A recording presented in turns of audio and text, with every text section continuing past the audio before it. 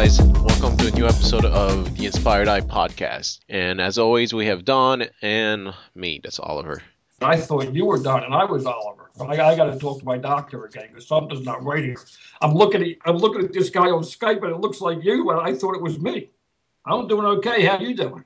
You're not doing okay, man, because these kind of cheesy jokes, man, you don't. My people, like anybody that knows me on Flickr, which is thousands of people, like my comments, and even if I make a joke, keep things light. Because if you take yourself too serious, you got a problem. You really got a problem. If you got to be able to share a little joke with the world. Throw it over. I won't joke about nothing. Go ahead. No, you got to joke, but I take joking seriously. It has to be some funny stuff, man. Well, who's determining what's funny now? You? That ain't gonna happen. All right, whatever. Whatever, man. All right. Okay, just you're not funny and I am, all right? That's it. So like you said last time, we're going to talk about making versus taking pictures. So what are your thoughts on that, man? It actually gets back to the subject that we had before, and the subject about intent. And in a lot of forums, I've seen it for years, for many years, and I've actually commented it, even when I was the admin on a few forums. It really is about intent. Like people say, they they feel funny going out on the street with their camera. They feel kind of like awkward, or maybe like they're doing something wrong, or just kind of like a very uneasy feeling. And that really comes down to your intent. If you think about it, if you go out and in your mind you say to yourself, "Oh, I'm going to go out and take some pictures today. I'm going out and take some pictures." And you're walking around, your camera's in your hand, and you're like hot, and you're ready to go, and you're seeing some subjects that are turning on, and you're pressing the button. Oh, I took a good one there. I took a good one there. Oh, really? Okay, so you're taking something. What does that imply psychologically to you and your structure and the way you move and the way you think? You're taking something from somebody versus the other guy that goes out there and he's making photographs. So you're going out, you're not taking anything from anybody. There's no guilt involved. There's no guilt that gets into the mix of what you're doing. You're making something. You're being creative. You're constructing something. You're making photographs. So your attitude is when you're out walking around, like, hey man, I'm just out here like making photographs. If somebody says, man, what you doing, man? What are you taking my picture for? I'm not taking your picture, dude. I never take pictures, man. I'm making photographs. You want to see what I made? I made you. This is great. Look, you're done. It's out. You're out. But if you got that attitude that you're taking something and someone confronts you, you got a problem. You got a problem because your attitude says that you're taking something from somebody. That's the big difference. And I think a good example is actually taking versus making pictures is if you have a cardboard box. The cardboard box, let's say the cardboard is the world. You know, you can either you look at the cardboard box and just take it like this, or you can be a kid and imagine other things on it. Like it can be a spaceship or it can be a pirate ship or something. It's the same thing for also when you are in the streets or when you're taking pictures. You know, are you just taking something that's already there, or is it just one part of your overall vision? That gets into another facet of vision. Like you're looking at like a box. Let's just say, everybody has a window in their house. If you're lucky, some people don't have windows in the house, but most people have a window in the house. So if you look at that, you can see, outside. You can see outside. Most windows go to the outside. So when you look at the frame on the camera, now here's where it really gets into a whole other conversation about the LCD, the screen versus the finder. We'll do that some other time. But basically, what it means is when you're looking at that screen or image on the camera, whatever camera it might be, when you're looking at that, there's two ways to see what you're looking at. One is to see the screen as a box, like you're moving the camera around, you're cropping the world, and you're cropping everything, and you're boxing it, and you see it as a box. The other way is to see that as a window. You look at the screen or the image, and you're seeing a window, not a box. You're not boxing yourself in. This is all psychological in your mind. All these things prey in your mind. All this stuff about intent and the creative aspects of everything. It's all in there. It's all little seeds in there that wait for something to come through and say, hey, what's going on, man? Boom, and then whack. you're lost. You don't know what to make photographs of. You don't know how to make photographs. You get in arguments on the street. You don't get in arguments on the street. All this stuff happens like really fast.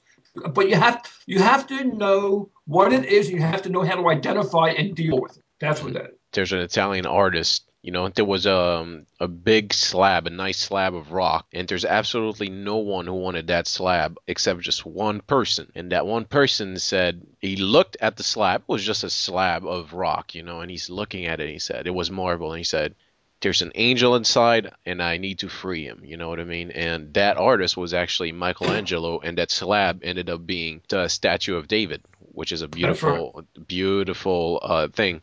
So my thing when I'm in the streets or when I'm taking pictures, it's really not is there in front of me what is hitting my eyes. It's where are the angels and how can I set them free? I think that is the main difference between taking versus making pictures. When you take pictures, it's more what you see physically. And when you're making pictures, it's more you, what's inside of you that you're putting over what you see. Back in the was a photographer back before the Civil War that I went through the Civil War. His name was Edward Curtis, and another photographer was O'Sullivan. Yeah. And they photographed, basically they're known for photographing the Civil War, but Curtis is really known for photographing the Native American Indians, Native Americans, the real Native Americans, not the ones who came here with Visa and American Express. Okay. And one of the things that he learned really quick was when he put the view camera up, the Native American people felt like he's capturing their soul on that, or a piece of their soul on the camera. And a lot of people didn't like it. And so he got into real fast, into saying, look, no, I'm just making something. Look, and he actually took them into the tent and showed them how he mixed the chemicals and he plated the glass and everything.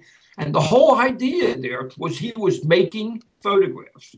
And that became acceptable. And he had the most amazing portrait. But if he would have not done that, if he would have just kept taking photographs, in their mind, taking photographs, He'll be dead. And we wouldn't be shooting Lycas or anything else, You'd be in a whole world of trouble, It goes back because a lot of Native Americans in a lot of places where they never saw cameras or something, the first thing they tell you is like you're capturing their souls or something. That's right. Like in the Amazon. Yeah. I mean, they killed photographers down there. They killed them in native because they felt like their parts of their souls or living being was taken into the film. So they kill them. If they ate them, then they got that back, So that's why I'm a street photographer. So I feel like eating some Dawn today. If I see some little Amazons chase me because I made some photographs, I got places to run because I know Philadelphia. But it's the whole point that, it really is the attitude that the photographer gets, because when you go out there, I don't know where these people work, but, Philadelphia, where I work, most of it is pretty decent. Not all of it. I'd say 60% of it is pretty decent most of the time. The other 40% can get pretty shady, and it gets shady really fast. So if I'm standing like on Kennington Avenue making photographs of prostitutes or junkies or something, like if I have the attitude that I'm taking something from these people that have absolutely nothing, and I have that attitude of, I'm not taking anything. We all know we're photographers. We're just capturing the light, But that's not what your face says, and that's not what your body movement says. Your body language says you're taking something. You're going to be in trouble. Your camera's going to be in a hot shop if you're lucky. You're going to be found in the sewer or something. But when you're after making something, many times at 11 o'clock at night on Kennington Avenue, some junkies or some prostitutes will say to me, "Hey, what are you doing?" So I'm making photographs. Here, take a look. Oh, wow, that's so cool. That's great looking, man. Thanks, man. I said, yeah. So they even thank me for making the photograph because for some reason, some weird reason, and it happens to me all the time. They say, "Oh, thanks for making that picture." Well, people will pose for me. I just did a couple shots this week. People ask me, "Oh, you're taking photographs?" I said, "Well, kind of. Yeah, I'm making photographs." They said, "Well, could you do our portrait?" I said, "Yeah, sure." So I make the portrait. "Oh, thank you so much." Well, what does that mean? They're never going to see the chance of them seeing that photograph is nil. I'm not going to see these people again. You know what I mean? So, they're thanking me for making a portrait. That's something really to discover. You know what I mean? What is that about? What are they interested in when you do their portraits? Like, what do they like? What do they like? Yeah. Because they can tell that I'm really serious about what I'm doing. Hmm. So it's not like a guy comes in, a tourist comes in from from a foreign country, walking around with a camera. They wouldn't be in this region anyway because they'd be horrified. But it's not like a tourist just walking around making snaps, or an iPhone or an iPad or something making pictures. They see a guy that's really serious. It's very obvious. When I'm working, it's very obvious. I'm very serious about what I'm doing, no matter where I'm at. It's very obvious. Okay. I mean, I got flags and neon lights that say "professional photographer, keep out," one way. So it's very obvious. But the thing that gets me is like I make this portrait, and then they thank me for making it, which is real nice. I'm thanking them at the same time, but I mean, they're not going to see it. What are you thanking me for? You're not going to see the portrait. We're never going to see each other again. Chances are we're never going to see each other again. You didn't give me an email address to send it. I certainly would have. If you didn't have an email, you had an address, I would have had a print made and mailed it to you. I certainly would have. But not, you know what I mean? So that's very interesting to me. Hmm. That's a very interesting dichotomy to me. Well, there was this guy. I was near my apartment, and this guy looked like tough. It's the kind of guy you don't want to even look at and stuff like that. But the guy was so interesting. I'm like, hey man, can I make a picture of you? And he's like, why? I'm like, because you look really awesome, Yeah, yeah. And I took his picture, and it's still one of my favorite portraits. And actually, a couple of months down, I had to print, and it was inside my car just in case I saw him another time. And I actually did, and he really, really liked what I did. But case in point is I didn't take his picture. I made a portrait with Right, him that's right. inside. It's different, and the gap between the two is, I believe, it's vision. It's vision, but it's 180-degree vision. You know what I mean?